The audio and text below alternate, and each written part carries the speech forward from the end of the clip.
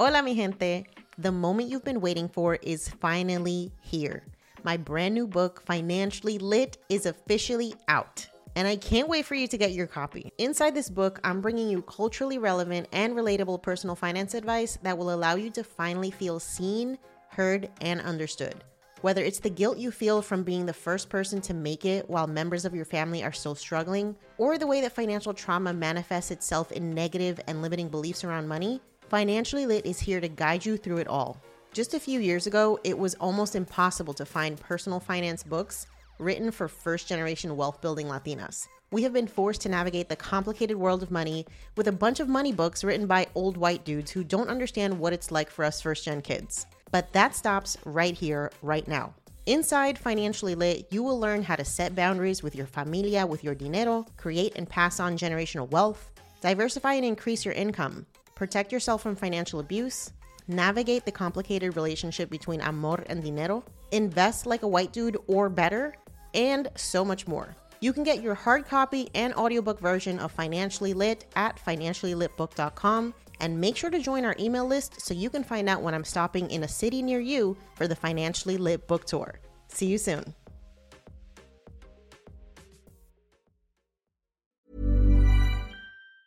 Hiring for your small business? If you're not looking for professionals on LinkedIn, you're looking in the wrong place. That's like looking for your car keys in a fish tank. LinkedIn helps you hire professionals you can't find anywhere else, even those who aren't actively searching for a new job but might be open to the perfect role. In a given month, over 70% of LinkedIn users don't even visit other leading job sites. So start looking in the right place. With LinkedIn, you can hire professionals like a professional. Post your free job on linkedin.com/achieve today. The model that I go by is do it scared, but do it anyway. And the reason why I say that is the only ingredient you cannot change when it comes to wealth building is time. Every second, every minute, every day that goes by that you don't do anything about your personal finances is time that you cannot buy back. And the reason why all these 30-something-year-olds are talking about early retirement is because they had the absolute privilege of investing their 20s. Like the 20s are when you have the most amount of time, least amount of responsibilities. And yeah, you can go crazy like me and work 70 to 90 hours a week to get there. And then the older you get, the more responsibilities you have, the less time you have. So that's the only thing that I keep in mind is I still got to take advantage of time. And if you're too scared, the number one thing you got to make sure you have before you even invest a dime into the market is having an emergency fund. The riskiest thing during the downturn, as long as you're not retiring, is not your investments falling. It's you losing your job.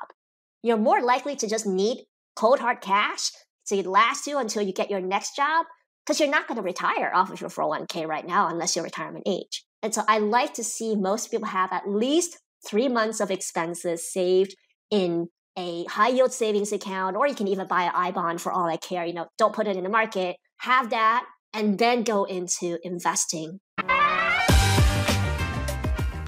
You're listening to Yo Quiero Dinero, a personal finance podcast for the modern Latina.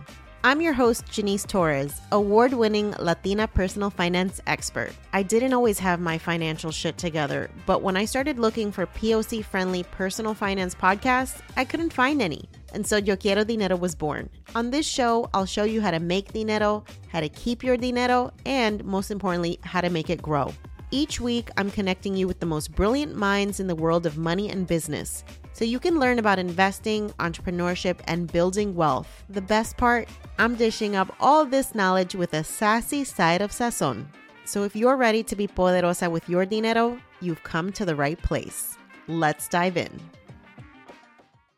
Before we hop into today's conversation, I want to remind you to follow us on social. If you're loving this podcast and you want more community, you want to find out more about our events and all the stuff that we have going on behind the scenes, you can find us on Facebook, Twitter, TikTok, YouTube, Instagram, and everywhere else you love to hang out on the internet. If you're loving this podcast, please take a moment to leave us a review if you listen to us on Apple. It's the easiest way to share our podcast with people that you know and love, and it helps us get discovered by amazing listeners like you. So take a moment, leave us a review, share us with your friends and family, subscribe so that you never miss an episode, and make sure to check out our blog, YoQuieroDineroPodcast.com, where you can sign up for our email list and you'll never miss an episode. Plus, you get exclusive invitations to our live events, special discounts for our digital courses, and as always, our best personal finance tips and advice to help you be poderosa with your dinero. Thanks for listening. Now, let's get into the episode. Sheng, welcome to the podcast. I am so excited to have you here. I'm so excited. Let's dive right in. First off, let's start off with an intro. Tell us a little bit about who you are and what you do. Hi, everyone. My name is Sheng Saavedra. I am known online as Save My Cents. I'm a working mom. I have a toddler boy and another baby boy on the way. And I live with my family right now in New York City, but I'm actually moving out to the West Coast, to Southern California at the end of the summer. So lots of stuff coming up.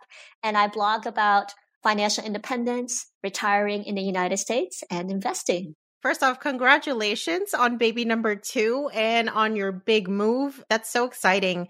And why I wanted to bring you on the show today is because you are a living example of what it looks like to be financially intentional with your money and using it to design your life, which is what I like to call financial independence. Like, that's the whole point. Using money to design the life that we want, that gives us options to pursue careers, personal lives, big moves, growing a family without the pressure of money being the thing that controls that decision making. So let's go back in time. I want to talk to adolescent Sheng, maybe teenager. What was the original goal? Was this always part of your plan? Absolutely not. I would say teenager Sheng, going well into mid-20s Sheng, was all about worldly success, getting as much money as possible by having a fantastic job. I remember when I was a teenager and I started to explore different careers, one of the requirements was this better make me money. And so even though as a child I dreamed of being a piano teacher or an astronaut, I went for the more traditional route of business, and I crossed out doctor because I could not deal with the sight of blood. So I was like, I'm going to be a businesswoman. And that lasted well into my early 20s, where I went for a very high paying career in management consulting. It was not actually until I started a side hustle and I also met my now husband that the idea of being much more intentional about my money for the idea of freedom came into the picture. Okay, so let's dive in a little bit there, because I think a lot of folks that listen to this podcast can resonate with that first generation experience of wanting to make your family's sacrifices worth it, wanting to pursue the career or the stability that maybe people in your past lineages just couldn't achieve. Was any of that at play when it came to your original decision making for your career? Oh my gosh. So I'm Chinese American and I had a ton of pressure on my shoulders. I'm the only child of the only son in my family. And my father was brilliant. He tested full ride to essentially the MIT of China. And that's how he was able to leave China with my mom and I to establish ourselves first in Europe and then in the United States. And every day they would be comparing me to all the other Chinese immigrants' children and say, so-and-so won this competition, so-and-so got straight A's, so-and-so is going to Harvard. So it was never a question in my mind that my goal was to go to either Harvard or MIT, because my dad's an engineer, and make a lot of money. Now, my parents never pressured me to provide for them because my dad did have a really good job, but they placed a lot of this idea of saving face. Like, you have to really show up and make your family proud with you do career-wise. Yep, I can absolutely relate. So it's so interesting that we can come from completely different cultures, but be in so many ways sharing the very same experience. So thank you for sharing that. Okay, let's talk about that first side hustle, your first introduction to entrepreneurship. So you were working in business, so you saw a lot of, I think, what people traditionally associate with business, but what side hustle did you start with, and where did the passion to start that come from? Yeah, and actually it's a little bit relatable to what you did. It's wedding photography. And the way that I got into it was literally I picked up a camera as a teenager and just always took photos. And in college, one of my girlfriends got engaged while we were still in college, which is kind of a big deal. And she said, Sean, can you take some engagement photos from me? And I said, I have no idea what these are. I'm going to Google it and come back to you. I'm like, okay, I think I can try. And I did that. And that kind of over time became a business. And the spark for the business was, I said, I have a marketable skill. And I am, by day, a busy management consultant telling other companies how to run their businesses. But what the hell do I know? Let's actually apply my research and my analytics to this artistic skill and see if I have what it takes to run a business. And that's how I got started. I love it. It's that curiosity meets realizing that you have something that you could sell, not just to an employer, but to the actual direct consumer. What was your original goal with the side hustle? Were you just exploring a side passion, or did you have goals for this money?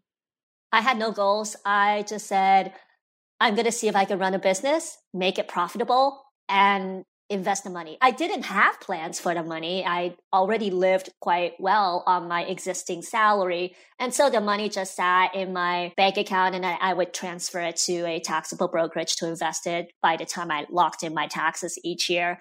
And I just never imagined that it would explode the way that it did over the years.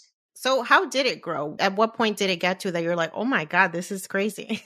I think by year 3 or 4, and I'd taken some classes from other photographers. I've been reading a ton of business books, and I really put the practices into motion. And mind you, I'm still working 60, 70 hours a week at my day job. I can't be doing the workload of a regular full-time photographer, but I was pulling in at least 5 figures of profits a year. Wow. And that was incredible. And by the time that I exited, and this was 10 years later, people would pay me anywhere from $5,000 to $7,000 for a wedding, and anywhere from $500 to $1,000 for an engagement photo shoot. That is incredible. Okay, there's so much to dive in there because, I talk all about side hustles, and I think folks would be really interested to find out, how do you got those initial first clients after, your girlfriend from college? Yeah. Word of mouth first, my friends and friends of friends. Back then, not everyone was getting engaged, so it was more like one-off photo shoots. To get the weddings, I started out at Craigslist. I mean, my first wedding client probably paid me in cash $250. I mean, I was dirt cheap and people loved it. And you just work your way up from there. Yeah. To me, there was no opportunity that I wouldn't turn down at that time because I was in a learning mode, and I was okay charging way below market rate because I'm very honest with my clients, saying, dude, I'm just starting out. Just give me a chance, Mm-hmm. Yeah, I love that approach. It's just really making sure that you get that experience under your belt so that eventually you do gain those skills, you start improving the way that you do things, and then you can charge a premium once you become an expert. Love that advice. Okay, so you were also investing. So I'm curious, how did you come into the world of investing? Was this something that you learned about as a kid, or is this something that you started to dive into as you became an adult? I'm extremely lucky that I've been exposed to investing ever since I was a teenager, starting actually with a typing class in middle school. I distinctly remember this. It's so boring. We just learn how to type on a keyboard. I don't understand why I even took this class. But the typing teacher decided to take a 2-week break, and she said, we're not going to go over typing. I'm going to teach you guys about the stock market. I was like, ooh, that's interesting. And this is before Google Finance, before everything was online. So she taught us how to read the stock news on the back of the newspaper, where you see all the stocks and the prices printed. She taught us what a stock was, and she had us pick one stock that we wanted to quote unquote invest in and follow it over the 2 weeks time, and explain to her why we picked the stock. And at that time, I picked Gillette because my argument was that men always need to shave. That was my first stock pick. Now, I picked it during a time when Gillette was like, so ho-hum. It wasn't really great, but over time, it's actually not a terrible stock. As I got closer and closer to college, my father started sharing his investing activities with me. I thought I needed to apply for financial aid because we had no money, because my parents were so frugal. I seriously thought we were the poorest family in the whole town. And it wasn't until I started filling out the financial application forms, my dad said, oh, stop. Actually, I'm going to pay for your college, which was incredible. And he said, not only am I going to pay for your college, I'm going to show you how I did it. And he opened up his brokerage account. He showed me he picked some stocks, some mutual funds, and he explained how those things worked. And with my first college internship that actually paid money, I was able to save enough money to open my own Roth IRA with Charles Schwab. And that's how I got started. And in college, I was constantly recruiting for those, really high paying jobs. So this included investment banking, investment management companies, and management consulting. And when I was exposed to the investment banking side of things, I also attended a lot of speaker events where people came and encouraged us to think about investing. And so that constant learning over time led me to build the knowledge that I have today when it came to investing. I think that's a prime example of how powerful generational wealth from the financial literacy side can be. Your dad gave you information that is priceless at an age where you could maximize the use of those skills. So parents who are listening, if there's nothing else you can pass on to your kids, the literacy to manage money is probably the best gift you can give them. Yeah, my parents walk the walk and talk the talk. Like they lived out this idea of being very intentional, being very frugal with what you have so that over time you slowly build up wealth. It was not a rocket ship to wealth. I mean, my dad scrimped every cent he could save to send me to Harvard. I am so grateful for that opportunity. I know how hard that is, and I want to do him proud. Mm-hmm. Absolutely. Okay, so let's talk more about frugality. So you have talked openly about the fact that you've used maybe what we'd call extreme frugality to reach financial independence, which is one of those things that I think can turn some people off. They're like, I don't want to live like a college student until I'm 35 with like 7 roommates living in a basement to save money. What was that initial experience to pursuing financial independence? What did it look like on a day-to-day basis? Like, how frugal are we talking? In my early 20s, I would say age 21 to about 23, I wasn't that frugal. I knew to save money, but I lived in a apartment in downtown Boston. So, I mean, that cost some money. And I bought clothes whenever I wanted to. I never turned down a wedding invitation unless I was busy. And I always bought my friends lots of Christmas gifts. I probably had a saving rate before tax of about 30%. So my gross income, I save about 30 to 33%.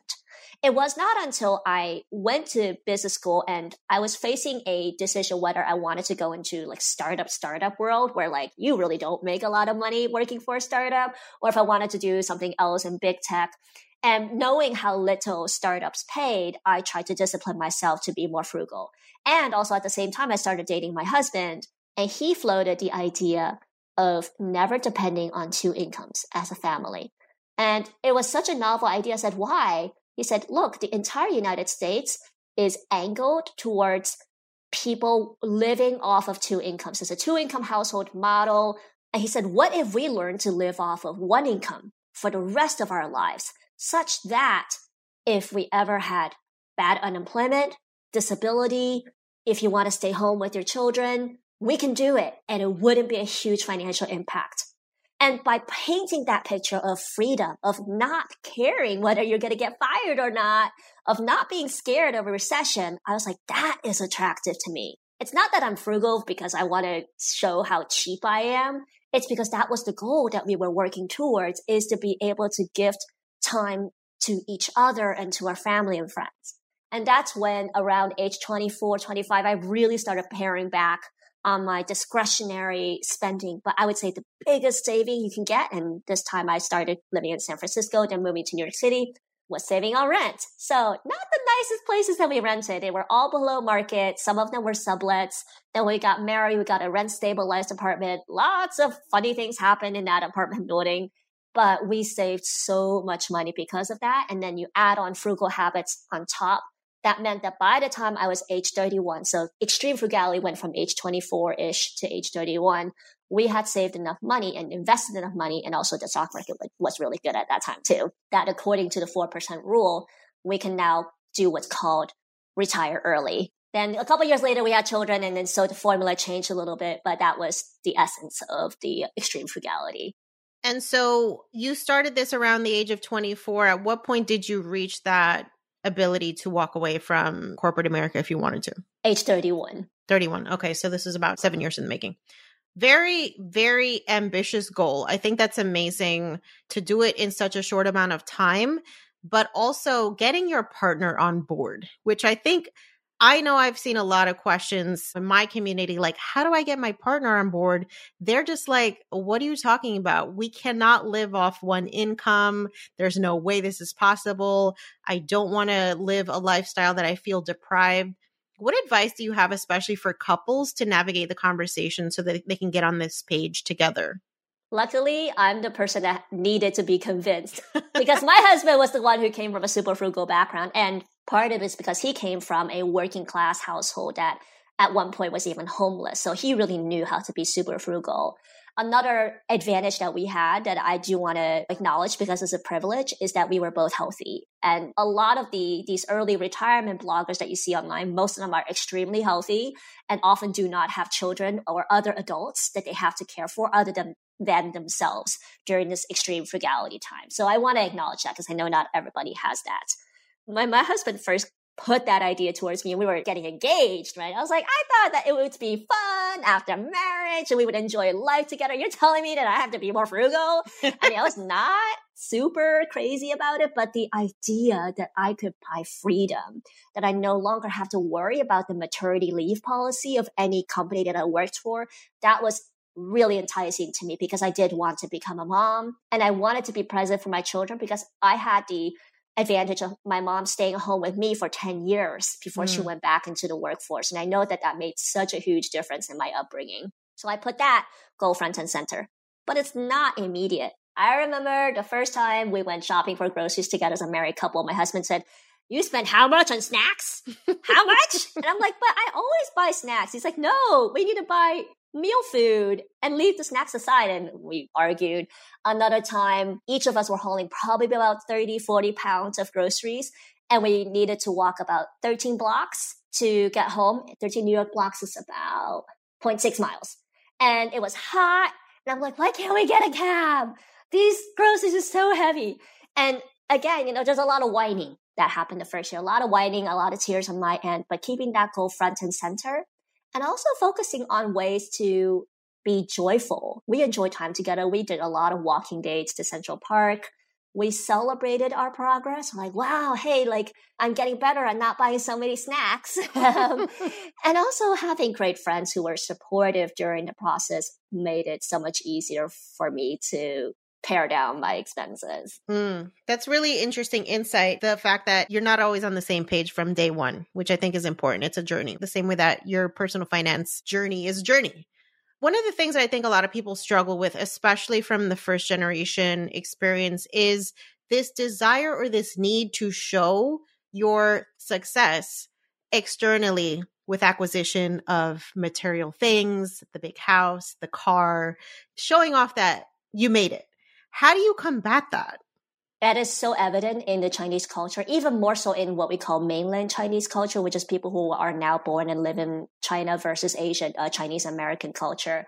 But either way, you're expected to have a six-figure job. Then with that six-figure job comes the nice suburban home with the big backyard. You would drive either a Benz or a BMW or a Lexus. I just love Lexuses for some reason.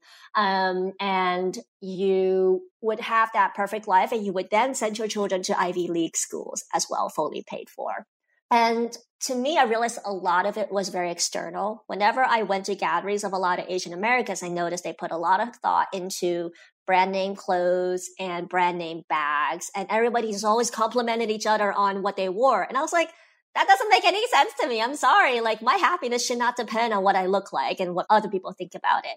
And for a long time, I actually really tried to walk away from the Chinese American culture. I declared myself, I'm no longer Asian, as if I can change that at all. No, I can't.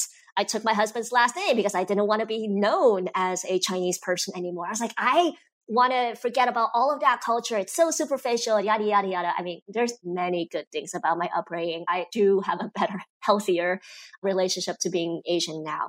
And I think it's by finding my own voice, which partially came from having therapy. I did go to therapy, and finding strength within meant that I no longer cared what other people did. And I also didn't judge them for what they did. At first I was kind of angry and I was like, oh, why are all Chinese people like this? Why do we always have to have designer bags? And I'm like, look, they get to enjoy what they do. It makes them happy. It has no bearing on how I feel about myself.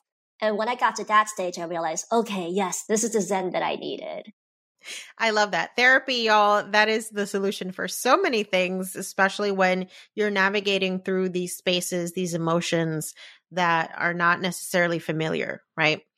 Okay, so let's talk about financial independence. Let's do like a quick 101 for folks who don't actually know what it means to be financially independent. First, can you give us a definition? Yep. So the most commonly known definition is the 4% rule, which is that 4% of your total net worth is equal to or greater than your annual expenses.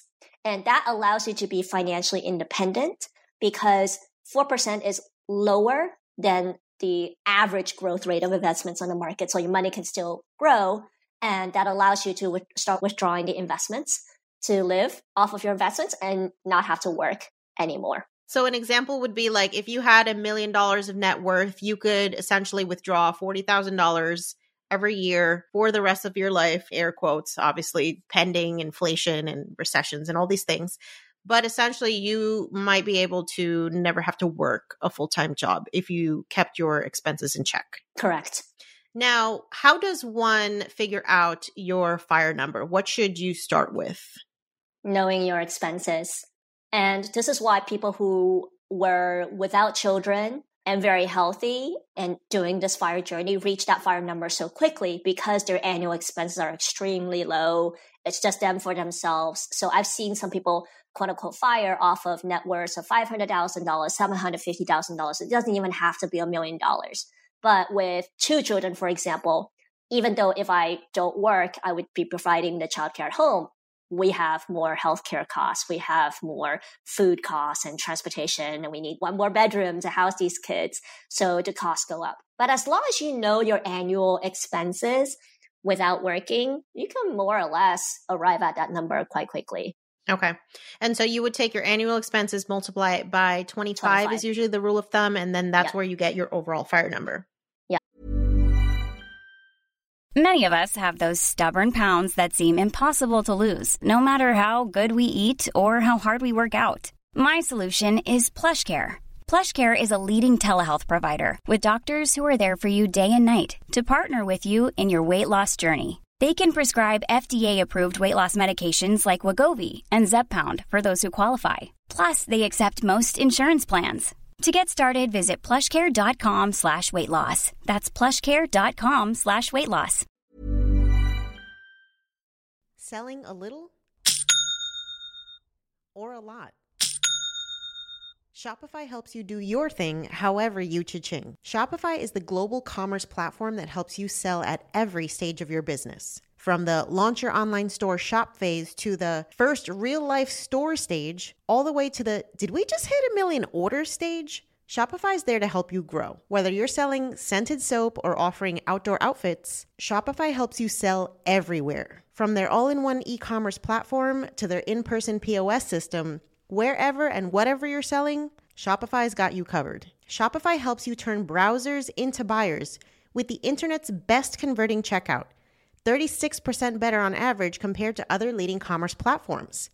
And sell more with less effort thanks to Shopify Magic, your AI-powered all-star. What I love about Shopify is how no matter how big you want to grow, Shopify gives you everything you need to take control and take your business to the next level. Shopify powers 10% of all e-commerce in the US, and Shopify is the global force behind Allbirds, Rothy's, and Brooklinen, and millions of other entrepreneurs of every size across 175 countries. Plus, Shopify's award-winning help is there to support your success every step of the way. Because businesses that grow, grow with Shopify.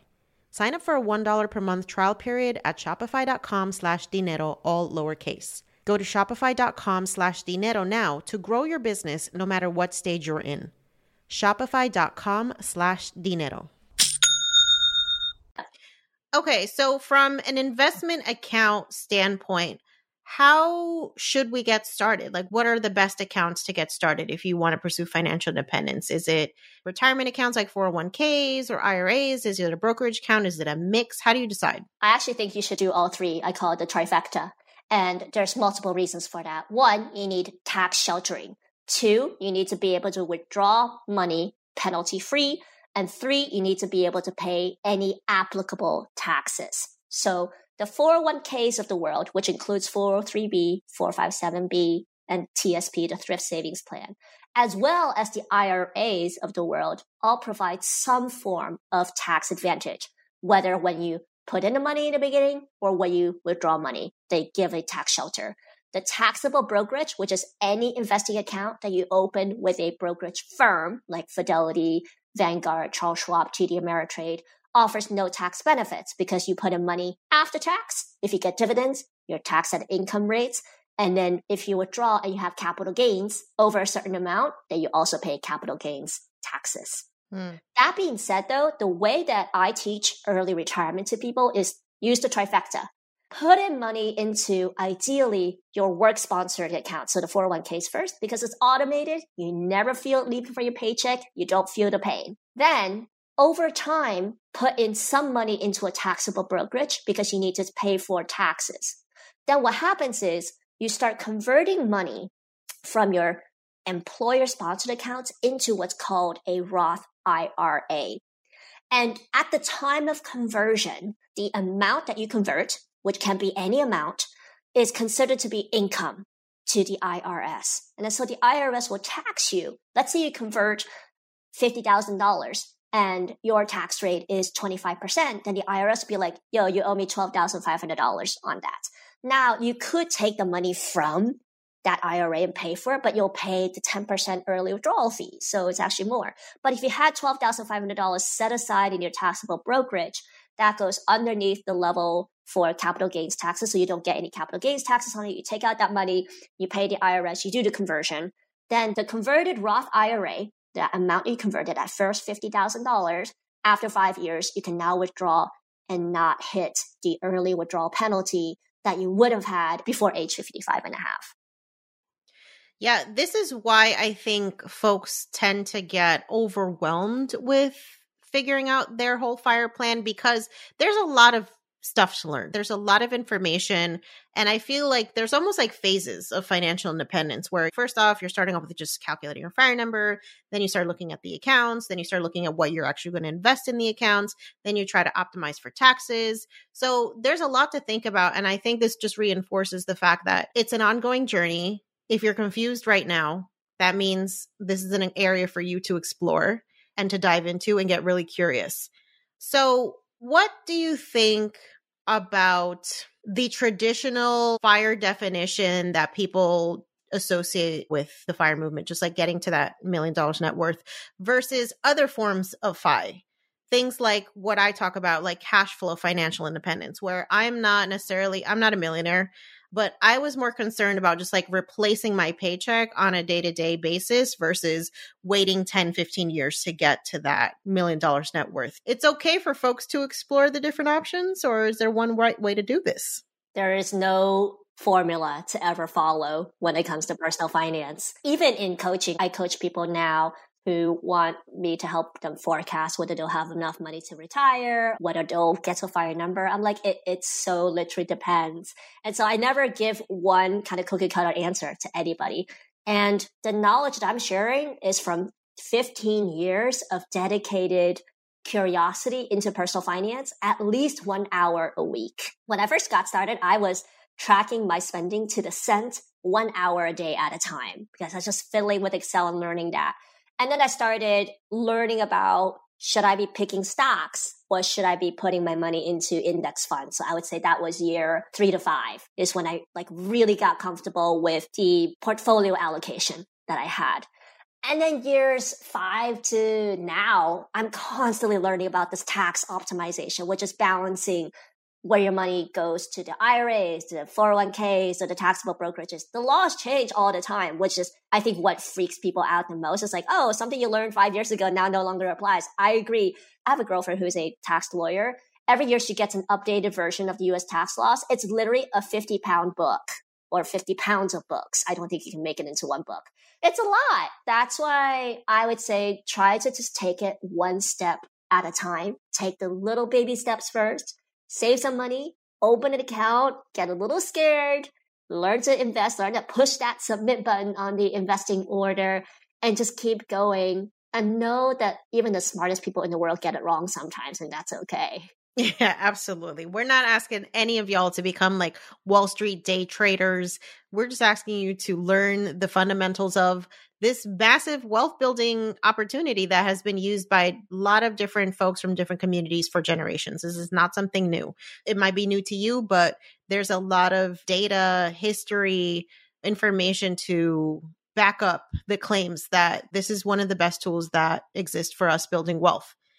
Now, what do you say to folks that right now we're in a period where the market has dropped, inflation is high, there's a lot of uncertainty? How do you navigate the emotions of investing when things don't necessarily feel all that great? Well, I don't feel all that great. And I'm a millionaire, you know? The awful feeling during a downturn in the market never goes away. And so I want to acknowledge that and say it's okay to be mad when your money's not going the way that you want. In fact, I now have to do a 180. I had hoped to sell my Manhattan apartment, put that money into the stock market. But because interest rates are so high, no one's buying $1 million Manhattan properties. So I now have to rent it out. And I've never been a landlord in this way before. So I'm like, I hate to experiment on such a large property, but okay, we got to do it. And the thing is, the model that I go by is do it scared, but do it anyway. And the reason why I say that is the only ingredient you cannot change when it comes to wealth building is time. Every second, every minute, every day that goes by that you don't do anything about your personal finances is time that you cannot buy back. And the reason why all these 30-something-year-olds are talking about early retirement is because they had the absolute privilege of investing their 20s. Like the 20s are when you have the most amount of time, least amount of responsibilities. And yeah, you can go crazy like me and work 70 to 90 hours a week to get there. And then the older you get, the more responsibilities you have, the less time you have. So that's the only thing that I keep in mind is, yes, the market kind of sucks right now, but I still got to take advantage of time. And if you're too scared, the number one thing you got to make sure you have before you even invest a dime into the market is having an emergency fund. The riskiest thing during the downturn, as long as you're not retiring, is not your investments falling. It's you losing your job. You're more likely to just need cold hard cash to last you until you get your next job, because you're not going to retire off of your 401k right now unless you're retirement age. And so I like to see most people have at least 3 months of expenses saved in a high yield savings account, or you can even buy an I-bond for all I care. You know, don't put it in the market, have that, and then go into investing. Yeah, I love that advice.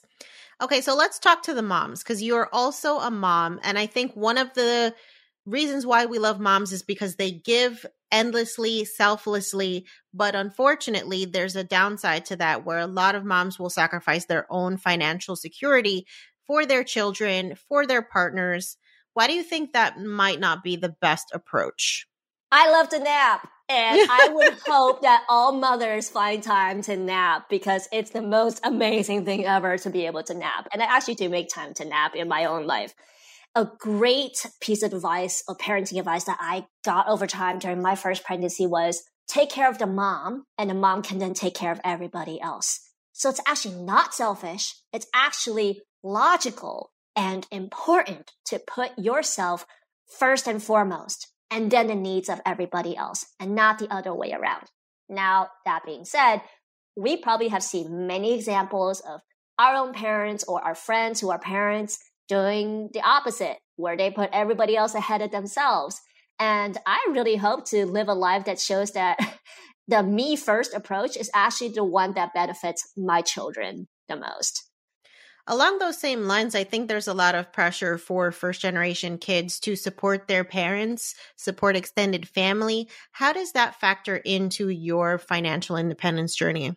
I'm so lucky that I don't have to support my own parents because they are well, but there is a very strong need for me and my husband to support my in-laws because they came from working class, never invested, don't have a lot of retirement savings, basically living off of Social Security, which doesn't cover their costs. So that's one of the reasons why I am continuing to work, because we are actively supporting them.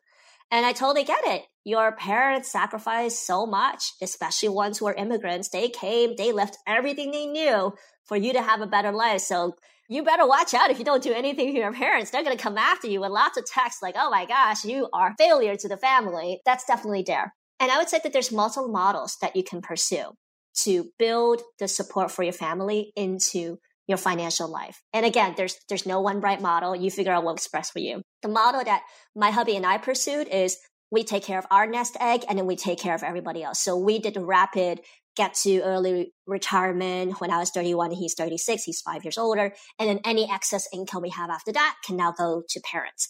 The pros to that is that you know you are covered and you never have to worry for yourself. The con is if your parents are very old, they might need money sooner. So the second model that I have is that you kind of split the goal. So you have some money going actively to your parents and some money going actively to your own goals. And you both recognize that if you're starting early, that it's not going to be a ton of money for your parents. And also your own retirement goals are going to go a little bit slower, but your parents will feel the support. The third model that I recommend is a little bit more involvement from the parents in designing what that retirement is supposed to look like. And so what I've often seen in immigrant families is there's more openness to multi-generational living, I think, in other cultures versus American, where the parents are more than happy to say, live together with their children in exchange for low rent or even no rent because the children won't charge.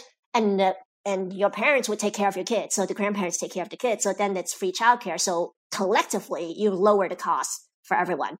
Now, again, I know not everybody has the best relationships with their parents, or maybe you don't want your parents to bring up your children, but try to find something that makes sense and recognize there's going to be pros and cons to every model. Mm-hmm. Absolutely. I think the only thing not to do is to ignore the problem. And then all of a sudden it's like, oh, damn, mom and dad or whoever, they're retired and now they can't afford to pay their rent. And we did not talk about this. We didn't plan for it. And now it becomes a really big hardship versus being something that you could be more proactive about planning for. Yeah. And ask your parents what they want their retirement to look like. Because oftentimes we just assume that they want one thing when maybe in reality they want to move or do something completely different. Or they don't want to raise your kids because they're exhausted from you. Exactly. Okay, let's talk about how your journey to financial independence has evolved pre-becoming a parent versus now going to be a parent of not one, but two children. I took a whole year off of maternity leave for my first child, and most of it was not paid. I think I had 16 weeks of pay and then it stopped. And I was testing out this theory of, hey, maybe I no longer want to work and I want to be a stay-at-home mom for the rest of my life. Now, I know a lot of moms are like that, and power to you. I realized that it was not who I was. And my husband learned it the hard way. He's like, oh, I guess you really want to work. I'm like, yeah, like I feel like my brain is melting with my child. I'm sorry, but like I'm losing brain cells every day. But I didn't want to do the same amount of work I did. And by this time, I was a management consultant. I was basically one step away from partner. I was handling clients. I was getting calls at all hours of the day while I'm trying to take my child to or from daycare. One time I was on a project that spanned multiple countries where the only time that everybody could meet was 2 a.m. my local time. So I was like, how do I do this? So I went to the garage. I was living in California at the time in a sublet, and we had a car. So I held the Zoom call in my car in the garage. It was super awkward. And I was like, this is not sustainable. My husband said this is not sustainable. And about 8 months ago, I switched to a corporate job with a really nice, big corporate, very stable 9 to 5 hours. I was like, oh my gosh, I've become a corporate cog. What's this going to be like? Ended up being the best decision ever. I have a great boss, great colleagues, great team. I'm getting paid almost as much as I did when I left consulting. So I was like, I didn't take a pay cut. I got healthcare and I can be there for my kid when I want to be. And so I encourage mothers to kind of find that whatever balance looks like for you, find it. But I would say that this idea of that there's perfect work-life balance never exists. There's going to be seasons in your life you want to focus more on the home, and there's going to be seasons in your life you want to focus more on your career. Just like go back and forth, kind of do the seesaw thing and reevaluate every year and ask yourself, is this what I want? Yeah, I love that approach. And I'm glad that you mentioned that balance isn't really a thing. It's not. It's you prioritizing a certain aspect of your life for a given amount of time and figuring out how to make that a reality. The very wise working mom told me when I was in college, she said, Shang, let me just tell you a secret. Work-life balance does not exist. You can't have everything all at once, but you can choose to try to have one of a little bit of thing at a time. And I love that idea because it took the pressure off of me to feel like I needed to be perfect at work and I need to be perfect at home and there's no alternative. And that is not true at all. I would say I'm far from perfect at work, but it allows me to be very chill and not stressed out with another pregnancy because now that I'm over age 35, I'm considered high risk just by age alone. Yeah, absolutely. Okay, one other thing that I want to talk about that you are open with on your platform is the connection with mental health and money.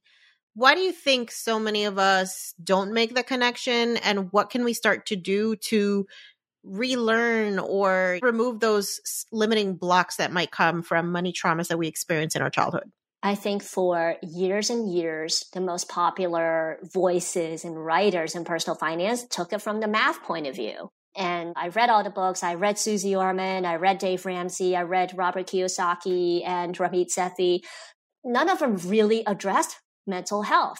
And they all give you some kind of canned plan that starts with get rid of debt. And while I did not have debt, I had trouble paying back my expenses during those early years of my husband. And I could not figure out why until I started making all these connections in therapy. Then I started really diving into psychology and neuroscience and the science of how we think and make financial decisions. And this is what I found. Our brain is divided into 3 parts: the reptilian, the emotional brain, and then the thinking brain called the cortex. Basically, your reptilian brain is meant to protect you and keep you surviving. It keeps your heart beating. It moves you to a place if you're too hot or too cold. It tells you that you're hungry, things like that. Your emotional brain controls your emotions, happy, sad, yada, yada, yada. And then your cortex brain is the brain that really does long-term planning.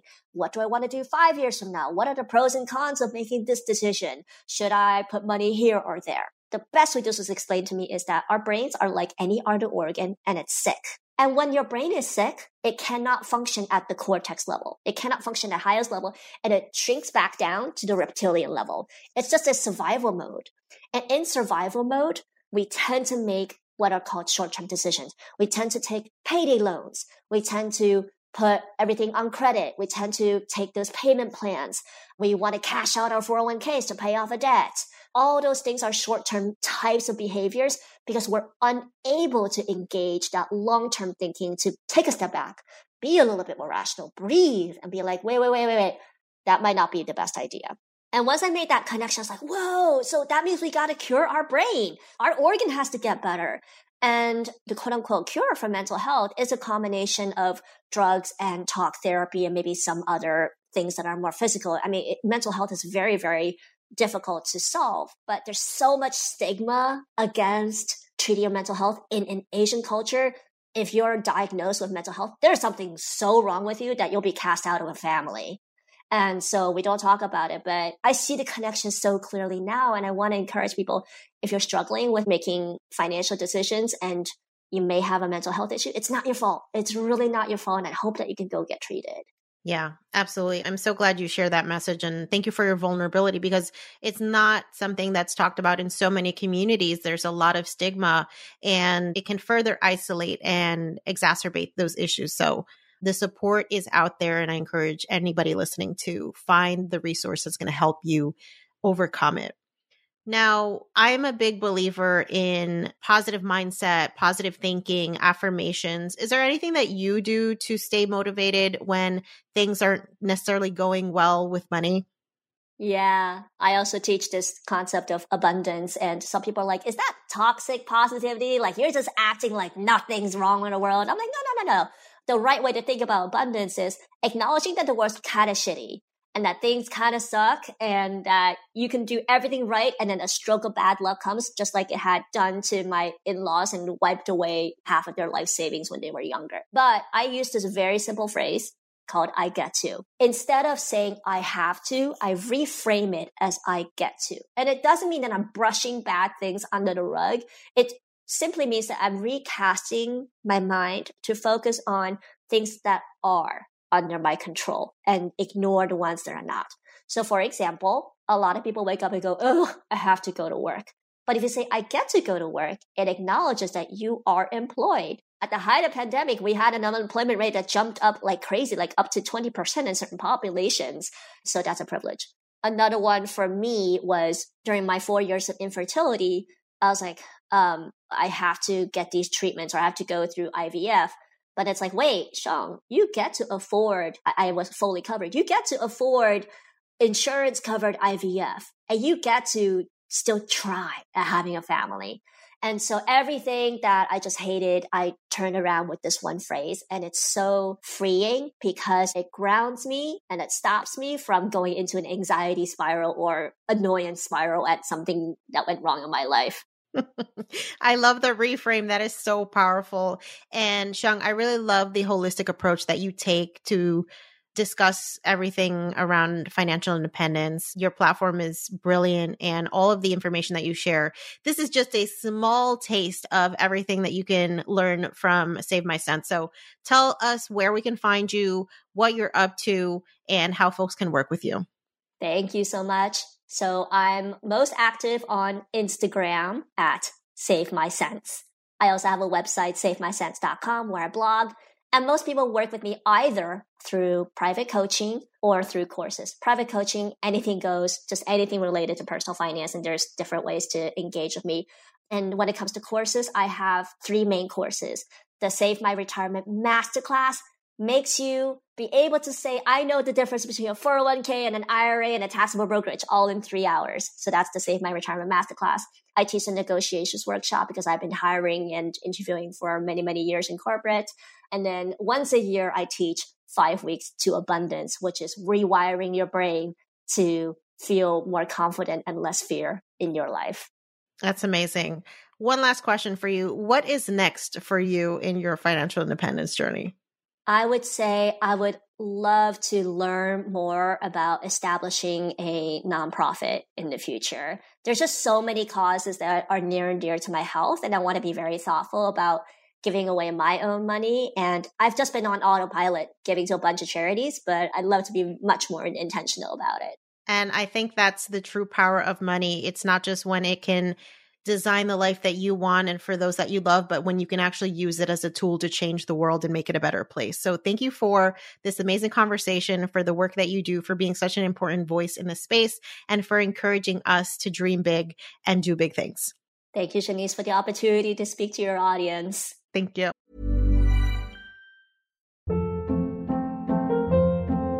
Hold up. What was that? Boring. No flavor. That was as bad as those leftovers you ate all week. Keke Palmer here. And it's time to say hello to something fresh and guilt-free. HelloFresh. Jazz up dinner with pecan-crusted chicken or garlic butter shrimp scampi. Now that's music to my mouth. HelloFresh. Let's get this dinner party started. Discover all the delicious possibilities at HelloFresh.com.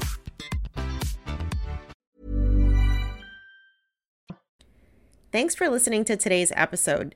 If you are ready to take your dinero to the next level, sign up for our free 14-page guide, The Financially Lit Latina, the ultimate blueprint for becoming poderosa with your dinero. This 14-page guide includes our best tips on money mindset, budgeting, debt repayment, career, investing, financial independence, side hustles, and more. And you can get it completely free. So to get your copy of The Financially Lit Latina, just head over to yoquierodineropodcast.com/start. That's yoquierodineropodcast.com/start and start transforming your dinero story today. Until next time, stay empowered, stay inspired, and stay poderosa.